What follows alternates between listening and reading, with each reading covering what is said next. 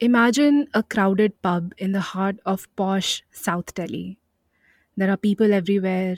Psychedelic lights and loud music have numbed every other sense. The free flowing booze does not help. The dance floor is jam packed. No one seems to mind. It's almost closing time. The bar is officially closed, and the patrons are having their last hurrah. Then suddenly, out of nowhere, people hear gunshots. Before anyone can even realize what's happening, the pretty bartender with long, wavy hair has collapsed on the ground.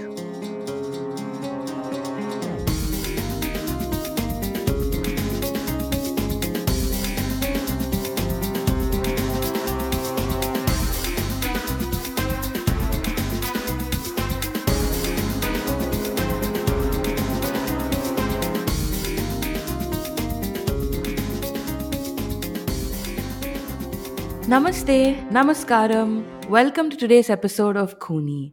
How's everyone doing? I'm Sneha, sitting in Hyderabad, and joining me, as usual, is Aditi, who's sitting in Lucknow. What's up, dude? So, I was randomly scrolling for some crime related news, as one does, and I came across the story of this girl who chopped off her own tongue to ward off coronavirus, ostensibly.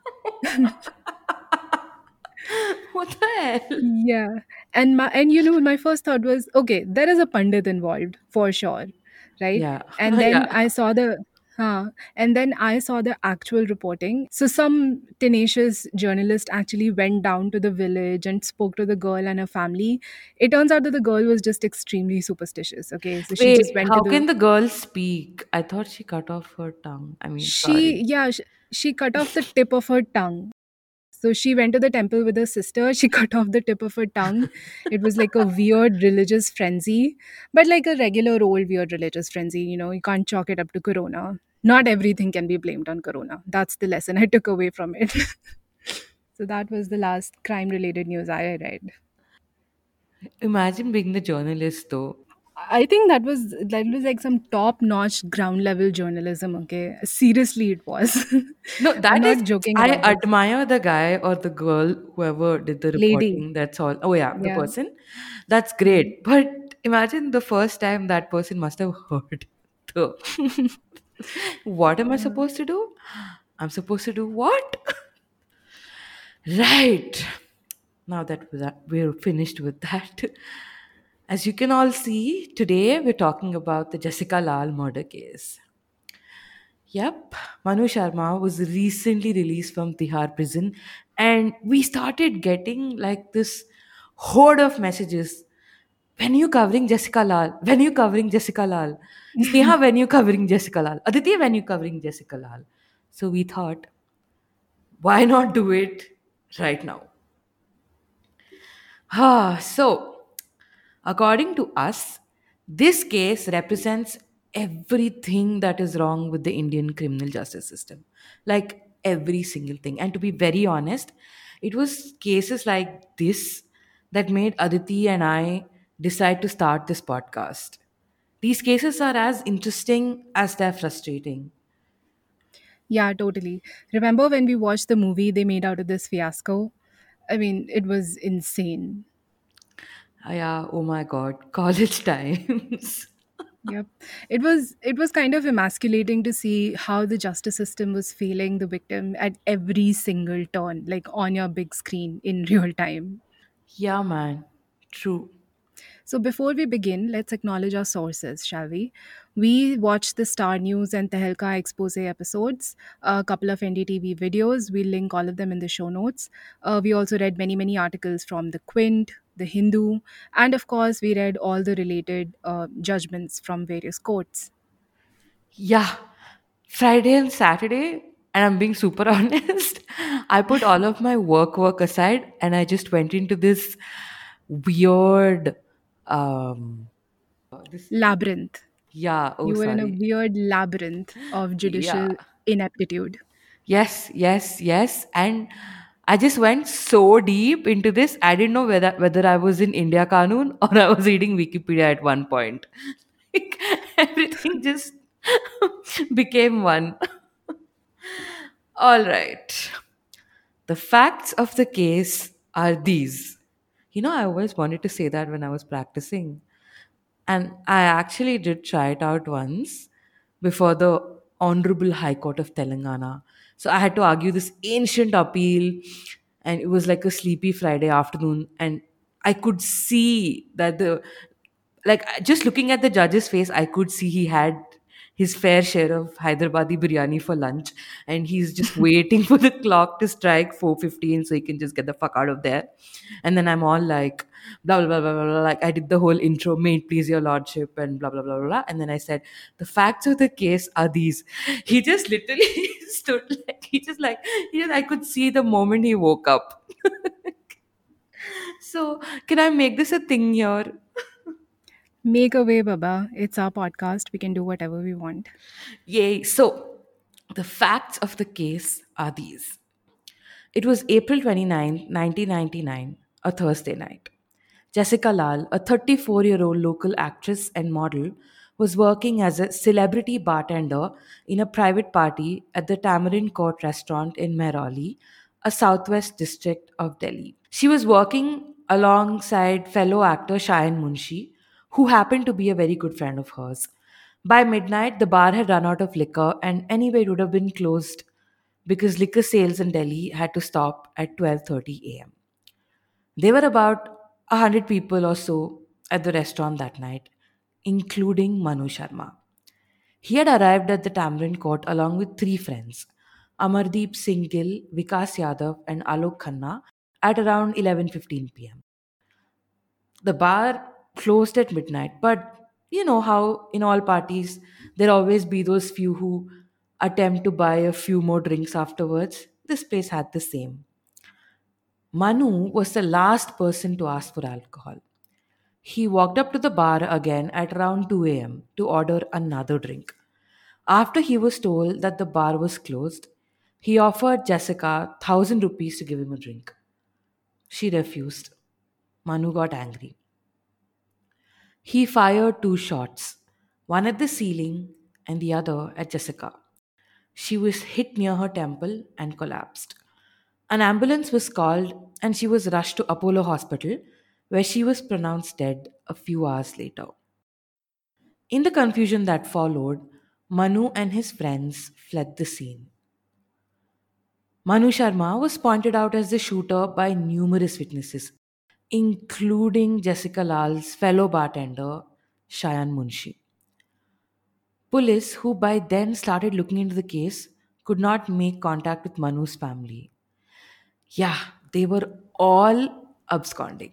So Manu Sharma and his family eluded the police for a few days, all with the help of Manu's accomplices, Khanna and Gill. Remember Manu's friends from earlier? But they were all arrested on 4th May and Manu on 6th May.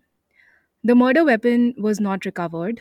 The police thought it could have been passed on to a friend who had been visiting from the US and who may subsequently have returned there. The case by now involved several prominent people. Manu Sharma was the son of Vinod Sharma, who at the time of the shooting was a former minister of in the national government and by the time of the subsequent trial was already a minister in the Haryana state government. Sharma was born in 1977. His uncle was the son-in-law of former president of India, Shankar Dayal Sharma. The family owned two sugar mills in Haryana and Punjab, and in the late 1990s, Sharma was known to be a regular party goer. We only give these details just to illustrate how connected Sharma was. Yeah, he was your typical Delhi rich kid who grew up to be a douche. Okay, like no respect for anyone but himself. He had asthma growing up, so he was doted on by his mother.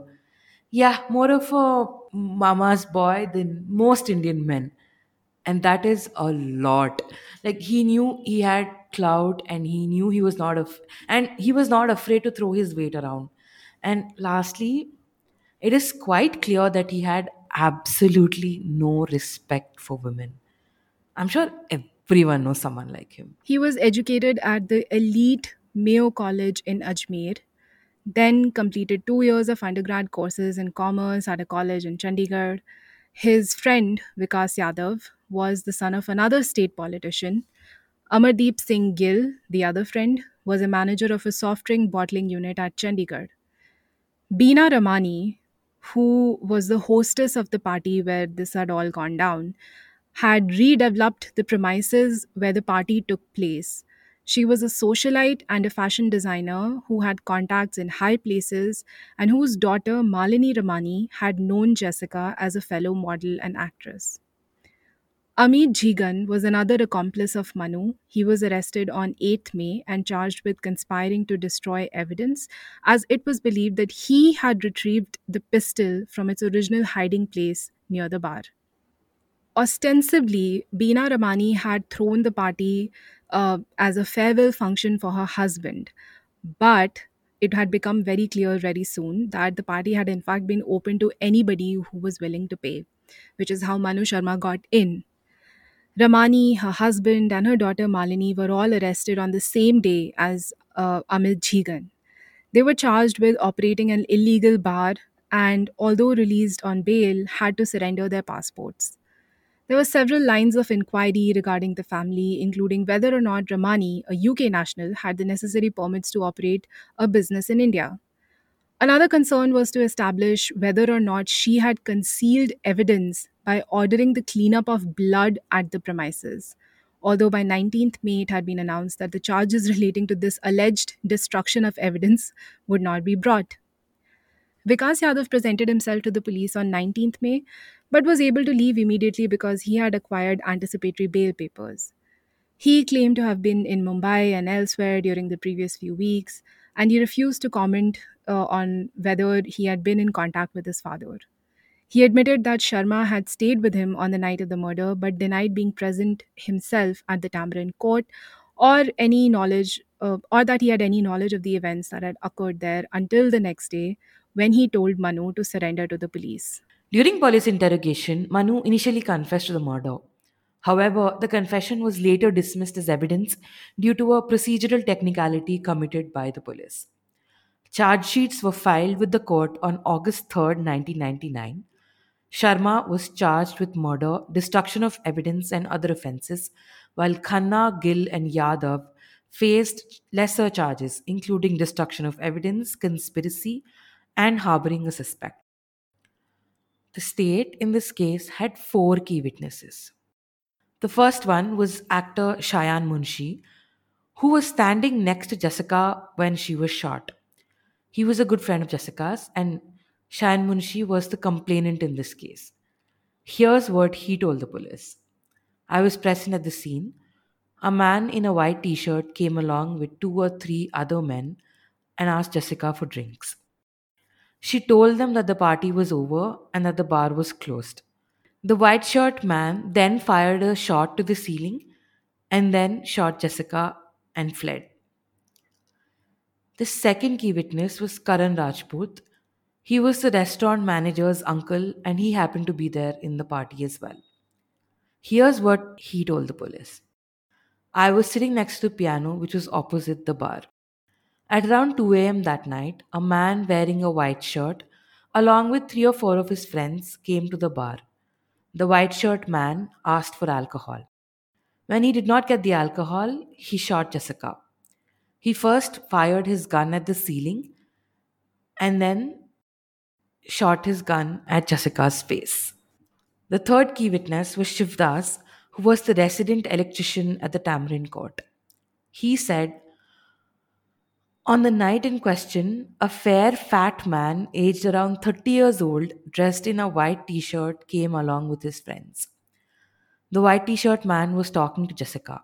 Suddenly, he took out a pistol from his pant, shot one bullet to the roof, and shot another one at Jessica. The last key witness was Prem Sagar Manocha, the then deputy director of the Rajasthan State Forensic Science Laboratory, Jaipur.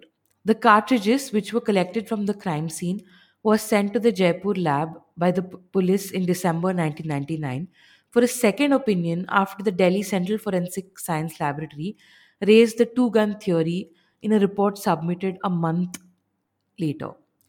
So, armed with the Jaipur Labs quote unquote favorable opinion, which came out in February 2000, the prosecution made Manoj Shah a key witness.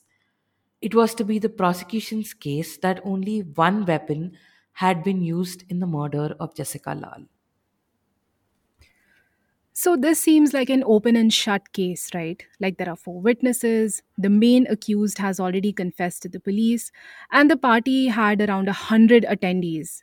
So could not be more open and shut, right? Wrong. You see, in court, as Tom Cruise very rightly says in a movie, Few Good Men, it doesn't matter what I believe, it only matters what I can prove. We'd like to tweak that a little and say, it doesn't matter what happened, it only matters what you can prove.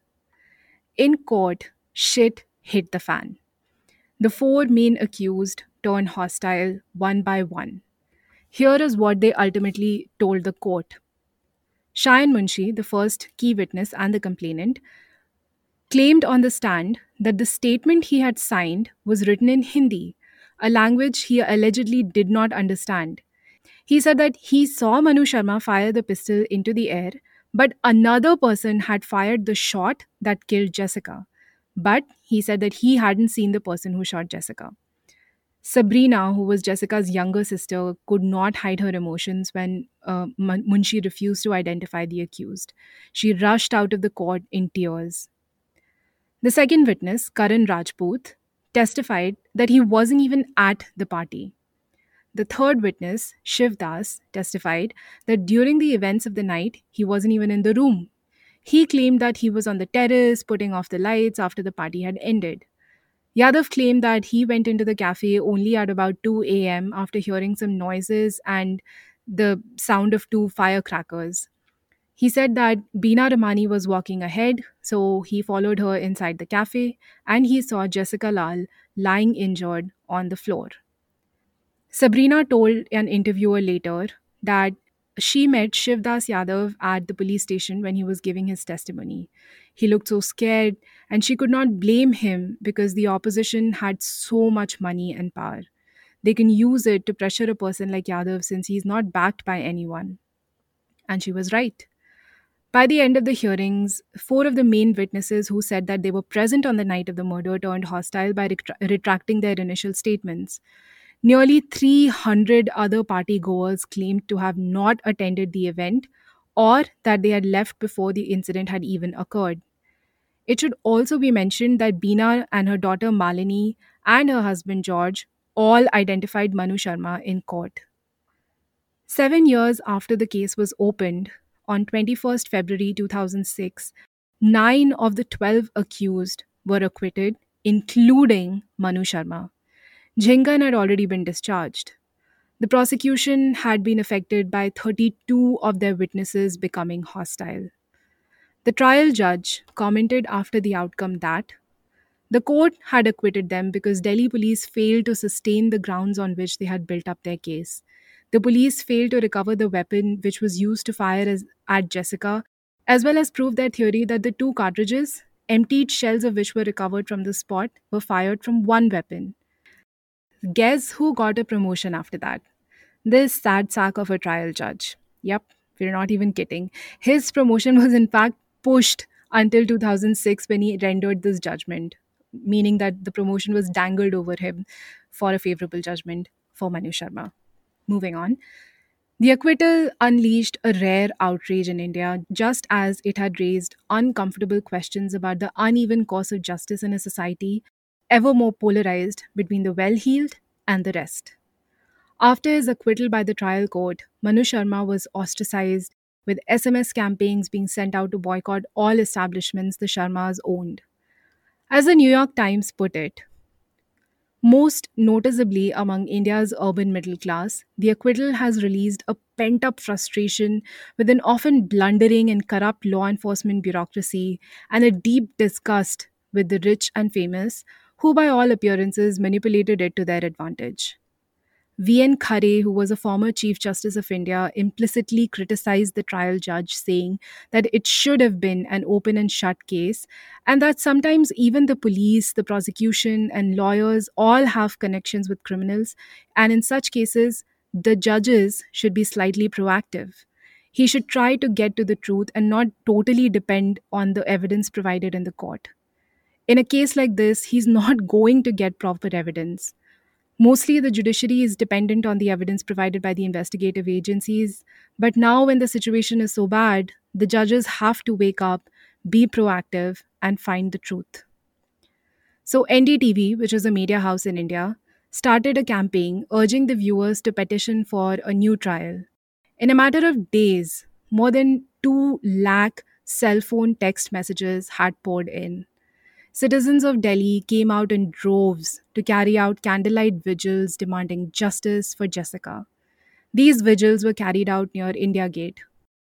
Many of our younger listeners, the Gen Zs, may not be aware, but this was around the time Rang De Basanti had come out, and similar protests were being carried out in the movie, if the older millennials remember. The vigils had no specific organizer, but the details were circulated through text messages, and people just showed up, maybe inspired by the movie, or maybe they were just angry. In Chandigarh, Manu Sharma's home, an activist group called the Middle Finger Group organized middle finger protests, which is exactly what it sounds like. With the growing pressure from the public, the Delhi High Court admitted the appeal on this case on March 26th, 2006, literally a month after the acquittal.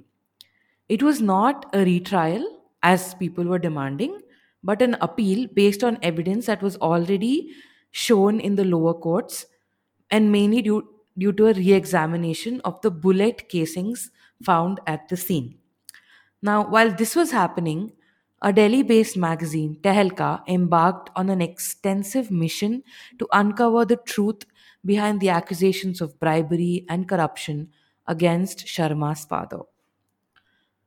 The results of the undercover operation were revealed on September 9th, 2006, in a detailed primetime show broadcasted by Star News and NDTV, exposing that the witnesses had indeed turned quote unquote hostile, but also reaffirming what all of India already knew. So, if you all remember Shayan Munshi, who was literally just a 2-bit Bollywood starlet, claimed not to know Hindi. So, Tehelka journalist posing as a casting agent and the producer of a Indo-British bilingual production, armed with a spy cam, spoke to Shayan for about 20 minutes in Mumbai. Shayan, according to Tehelka, showed off his portfolio and discussed the script. When prodded by the casting agent to show off his Hindi, Shayan said that he was comfortable in the language. He learned it in classes 6 and 7 in Don Bosco School in Kolkata. He said that आप मुझे चिट्ठी दीजिए मैं संभाल लूंगा. You give me the letter, I will manage. When they asked him whether the ongoing case would allow him to shoot in the UK and Germany. He, in fact, offered his own take on the case. What's the use of arresting Beena Ramani? Everyone knows what happened. He also admitted they're all powerful people. So we link this interview in our show notes. You guys have to watch it. Like he's this smug bitch sitting in this restaurant and acting all diva-ish. Okay, he's just like typical Bollywood star behavior. You can see by his demeanor that he really doesn't give a fuck that his so-called friend was shot. Right. Let's move on to the next witness, Karan Rajput. He died in Jan 2005 of liver cirrhosis. And investigations by Tehelka revealed that his treatment ran up bills of up to 80,000 in two Delhi hospitals. And in 2005, 80,000 was an expensive amount. In fact, for Aditi and I, 80,000 even now is a huge amount. Yeah, it is. Yeah, so Karan Rajput's nephew, Jitendra Raj, who was a waiter at the Tamarind Court, his friend Surinder, and his landlord Rajbir Singh were filmed on tape admitting that Karan made about 25 lakh from the Sharmas. He never worked after the murder, said Jitendra. Wow. Aditi, would you do this for 25 lakhs? God, I would kill myself, I think. It would weigh on my conscience too much. Yeah. So the reporter asked them who paid for the bills, and all three said they had accompanied Karan to the Sharma properties in Delhi, Chandigarh, and Manali. Apparently, money was also paid through check, and it went into an account held by one Arjun Rajput. Yeah, this was all said on tape. Like, you can hear all of them talking about this. But Karan also apparently tried to play a double game. Dude, yeah. So Sabrina Lal, Jessica Lal's sister, told Tehelka that she had paid him 30,000 as he was jobless and had no money. Sabrina told the reporters that Karan told her that he was under immense pressure from the Sharmas, but he would still speak the truth in court. When he finally testified, he said that he was not even in Delhi the night Jessica was killed. Yeah. He later told Sabrina that the Sharmas had even picked up his mother. And in the tapes, you can see that all these three men were laughing. Okay. And they sounded very nonchalant, almost as if they were impressed with Karan for earning such big money in such a short time. It's kind of like disturbing to watch. And remember the electrician, Shivdas? He admitted on tape that he was majboor, forced, and he had no choice. In fact, when the undercover reporters from Tehelka approached him and tried to talk to him about the case, he appeared very scared and did not talk at all. So, Tehelka's Harinder Bhaveja, this lady, by the way, is the mastermind behind this whole sting operation. So, she called him up and posed as Jessica's sister, Sabrina. It was then that he said everyone knew what happened and who did it. He said that we are low class people and we cannot do anything about this. His words. He even tells her that he cannot help her. He says that his family is from UP and he's scared for them. He admitted that what he told the police was the truth. When quote unquote Sabrina tried to appeal to his humanity, he said, let the rich folks first show their humanity, then I will follow. Yeah. For us, this part was probably the most heartbreaking to watch. You can really see that he was threatened, and most likely that his family was also threatened. Right. So Manu Sharma's father, Vinod Sharma, was named in the expose as the one who had paid money to some of the witnesses. And facing pressure from the central Congress leaders, Vinod Sharma resigned from the Haryana cabinet. Yeah, Vinod with an E, there is only so far you can go to clean up after your son. So after this, Delhi police sought the original unedited tapes of the sting operation carried out by Tehelka, and the news channel cooperated. On 15th December 2006, the High Court ruled that Sharma was guilty based on existing evidence. They also criticized the trial judge we earlier talked about. The judgment said that the lower court had been lax in not considering the testimony of the witnesses such as Beena Ramani. And regarding the treatment of Beena Ramani's evidence in the lower court, the Delhi High Court categorically stated this, and this is a direct quote from the judgment. With great respect to the learned judge, here the trial judge, we point out that this manner of testing the credibility of the witness is hardly a rule of appreciation of evidence. Obviously, this reflects a total lack of application of mind and suggests a hasty approach towards securing a particular end, namely the acquittal. So clearly, the trial court was not a big fan of Munshi's and criticized his actions. The judgment says of his earlier repudiation of the FIR that Munshi is now claiming that the said statement was recorded in Hindi while he had narrated the whole story in English as he did not know Hindi at all. We do not find this explanation to be convincing. Then, regarding Munshi's testimony that two guns were involved, the judgment says, in court, he has taken a somersault and come out with a version that there are two gentlemen at the bar counter. We have no manner of doubt on this aspect that he is telling a complete lie. Yeah, you go High Court, you go Delhi High Court. On 20th December 2006, Sharma was punished with a sentence of life imprisonment and a fine. The other accused, Yadav and Gill, his accomplices, were also fined and given 4 years of rigorous imprisonment. A plea for Sharma to be sentenced to death was rejected on the grounds that murder, although intentional, was not premeditated and Sharma was not considered to be a threat to society.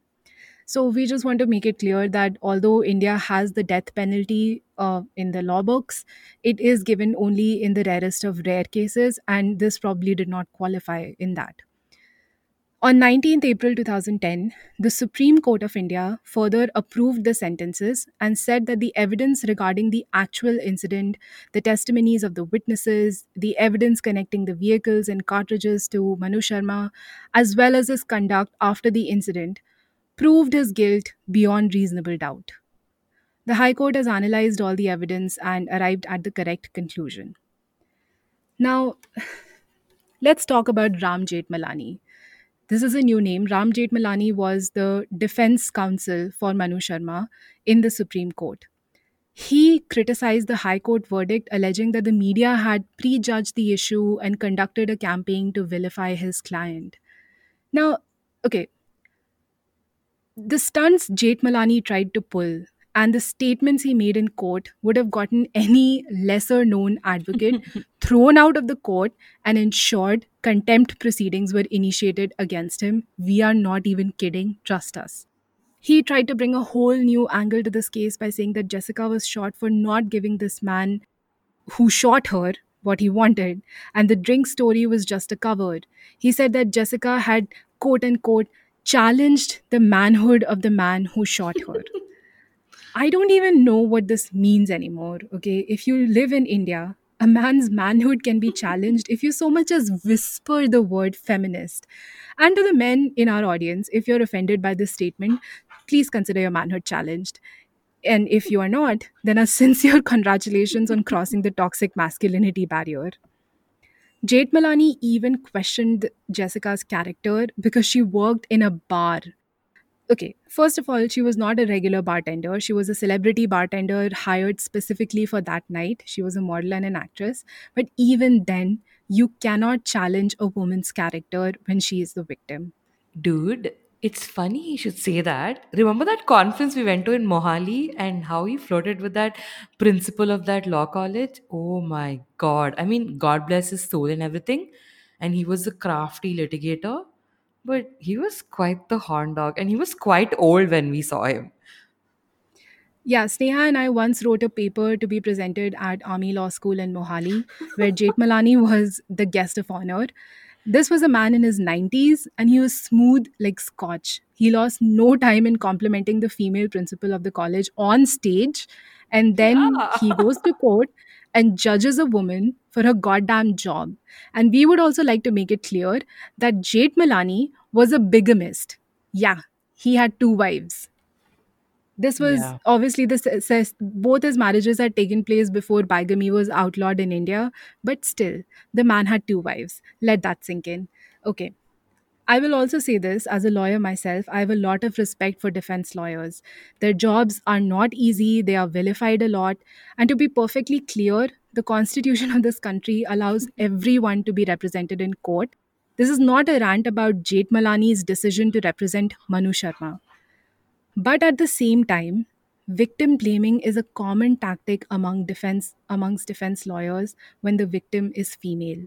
It seems like it doesn't even matter what the crime is. I mean, I have seen rape cases of minor girls as young as 13, 14, when the defense lawyers have pointed out to the victim and told the court that yes, the victim is underage, but the statutory rape is not statutory rape because she seems older for her age because she is sexually promiscuous to a 14-year-old child.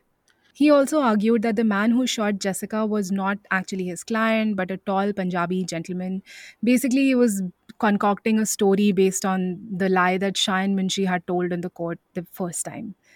So, let us tell you a bit about what Manu Sharma got up to in Tihar. In the book Black Warrant, which is basically a look into Tihar written by Mr. Sunil Gupta, who was a jailer there, and he incidentally played badminton with first Charles Sobraj as his partner and then Manu Sharma as his partner. And that was this book is like a basic tell all about what happens behind Tihar's walls. You guys should read it. And I did a review of it in one of the shorties. Check it out. Maybe you'll like it. So, Manu's family bought the Hilton Hotel, which was around 4 kilometers from Tihar, and renamed it to Piccadilly. Get this. Manu's food used to come from there. Jailers were wined and dined there. And starting in 2006, when Manu started serving his sentence in Tihar, the superintendent, the deputy superintendent, and many others in Tihar became a part of the quote unquote Sharma payroll. Yeah. Manu got jobs for at least 50 relatives of the jail staffers in Piccadilly. Imagine that. So, if a jail staff member had a wedding in the family, the hotel would cater food for them. If the staff member wanted to host the wedding in the hotel, the wedding would take place in the hotel. Yes, all this for an inmate. But Manu Sharma was very smart. He did not do this openly. In jail, he was a model prisoner. If an officer entered the room, he would stand up like anybody else. He was very soft spoken, and he was also responsible for expanding TJ's, the brand under which products made by the Tihar prisoners are sold. But, ladies and gentlemen, please do not let this so called good deed distract you from everything else he did in Tihar. Yeah, so on September 24, 2009, the government in Delhi paroled Sharma for a 30-day period so that he could attend some matters relating to his sick mother and the family business. 30 days. He got parole for 30 days. The parole was in fact extended by another 30 days, during which he was seen partying in a nightclub, and his mother appeared at public functions. He was apparently even seen getting into a brawl in a nightclub during these 30 days. Can you believe it? Yeah, following this, Sharma returned himself to Tihar on 10th November 2009, 2 weeks before his parole expired. He was also granted parole several times after this. At one time, he said he had to go write his LLB exams. Oh my god. Yeah. And another time, he said he had to go get his marriage registered. Who was marrying Manu Sharma? What what deranged woman thought that she could marry Manu Sharma and be happy in life? Dude, if money can buy you jail comforts, money can definitely buy you a wife. So the question that we have to ask here is, would a poor prisoner have gotten parole for these quote unquote reasons? Indian activists like Safura Zargar, Sudha Bhardwaj, Sharjeel Imam, they have all been languishing in jail for months. They haven't even been charged yet. Yep, they're all under trials. Safura is pregnant, Sudha is a senior citizen, and Sharjeel is just a student. Yeah. So from November 2017, considering his good behavior during the jail time, Manu Sharma was moved to an open jail, meaning he was allowed to leave his jail cell every day whenever he wanted and return in the evening. In 2018, Sabrina Lal, the only surviving member of the Lal family, said in a letter to the welfare office of the Tihar jail that she had no objection to the release of Manu Sharma, as he had spent 15 years in prison.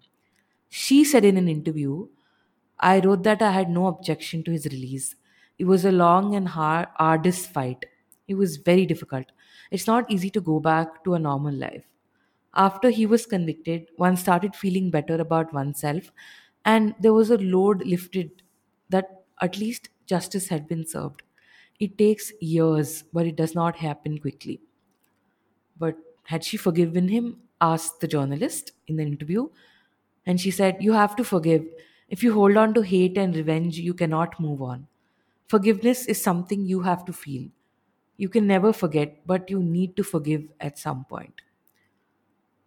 In the latest development, on June 2nd, 2020, the Delhi Lieutenant Governor allowed the release of Sharma from Tihar jail after recommendation by the Sentence Review Board. This decision was taken by the review board on 13th May under chairmanship of the Delhi Home Minister Satyendra Jain.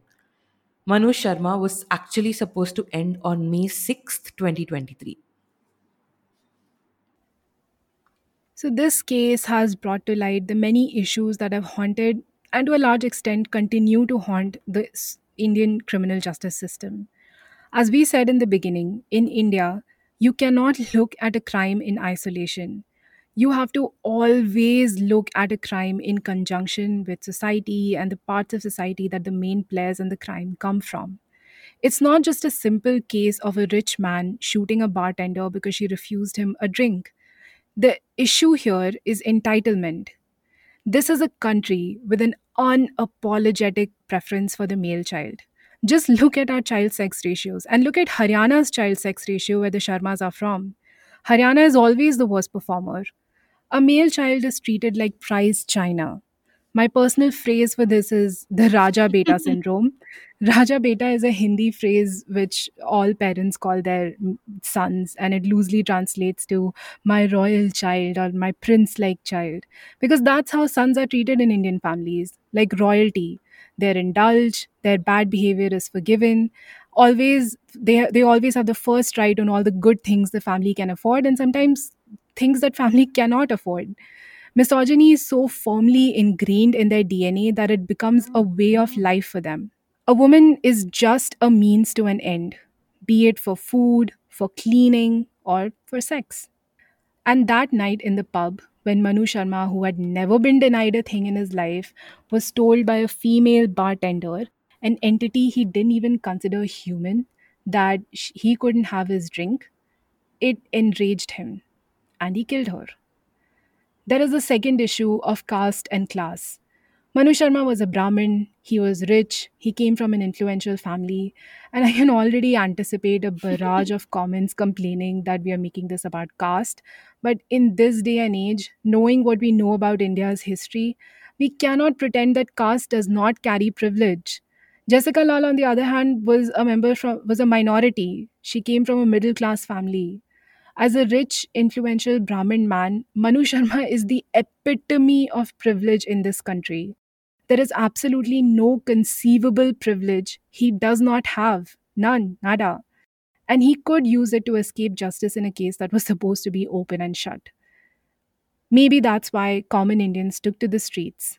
It's one thing to be born with privilege, but it's another when the country you live in guarantees you equality before law and equal protection of law, but fails to uphold it when it is needed the most.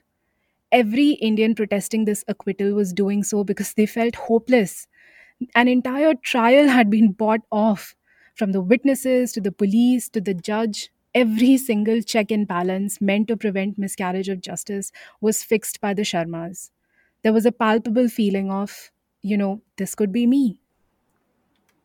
Yeah, true. And this is, I can feel we are in the exact same scenario even 10, 20 years after this situation has happened. Yeah. Yeah, absolutely. This has not gone away. It's been a hallmark of Indian criminal justice system. It has remained so. Yeah, another thing this case, that made us all think about is the witness protection program and how India never had that concept. India, even now, has very hazy guidelines on this. The Supreme Court, in fact, in 2018, gave its seal of approval to a draft witness protection plan prepared by the government. The plan, called the Witness Protection Scheme, was to have been implemented by all the states. And interestingly, the first demands for this type of a program were made after this case. Yeah, so I followed this case growing up. I remember as a 10, 11 year old, feeling angry and even upset about the situation. And now in my late 20s, I still feel the same level of anger at how easily money can help manipulate anything in this country. I mean, even now, fucking Manu Sharma has a Wikipedia page, but all we know about Jessica is that she was a model who was shot dead. Literally, like, there is the page itself is called Murder of Jessica Lal. There is no page anywhere that talks about what Jessica Lal was before she was murdered. And that just makes me so angry. Right. That is the story of the Jessica Lal murder case. Let us know what you think. Follow us on our socials. Keep writing to us. We enjoy hearing from you all. If you have any query, inside info on any of the cases we covered, a story you would like us to cover, let us know. Aditi will see you this week with her shorty. And until then, have a great week ahead. Stay positive and don't forget to wash your hands. Bye. Bye.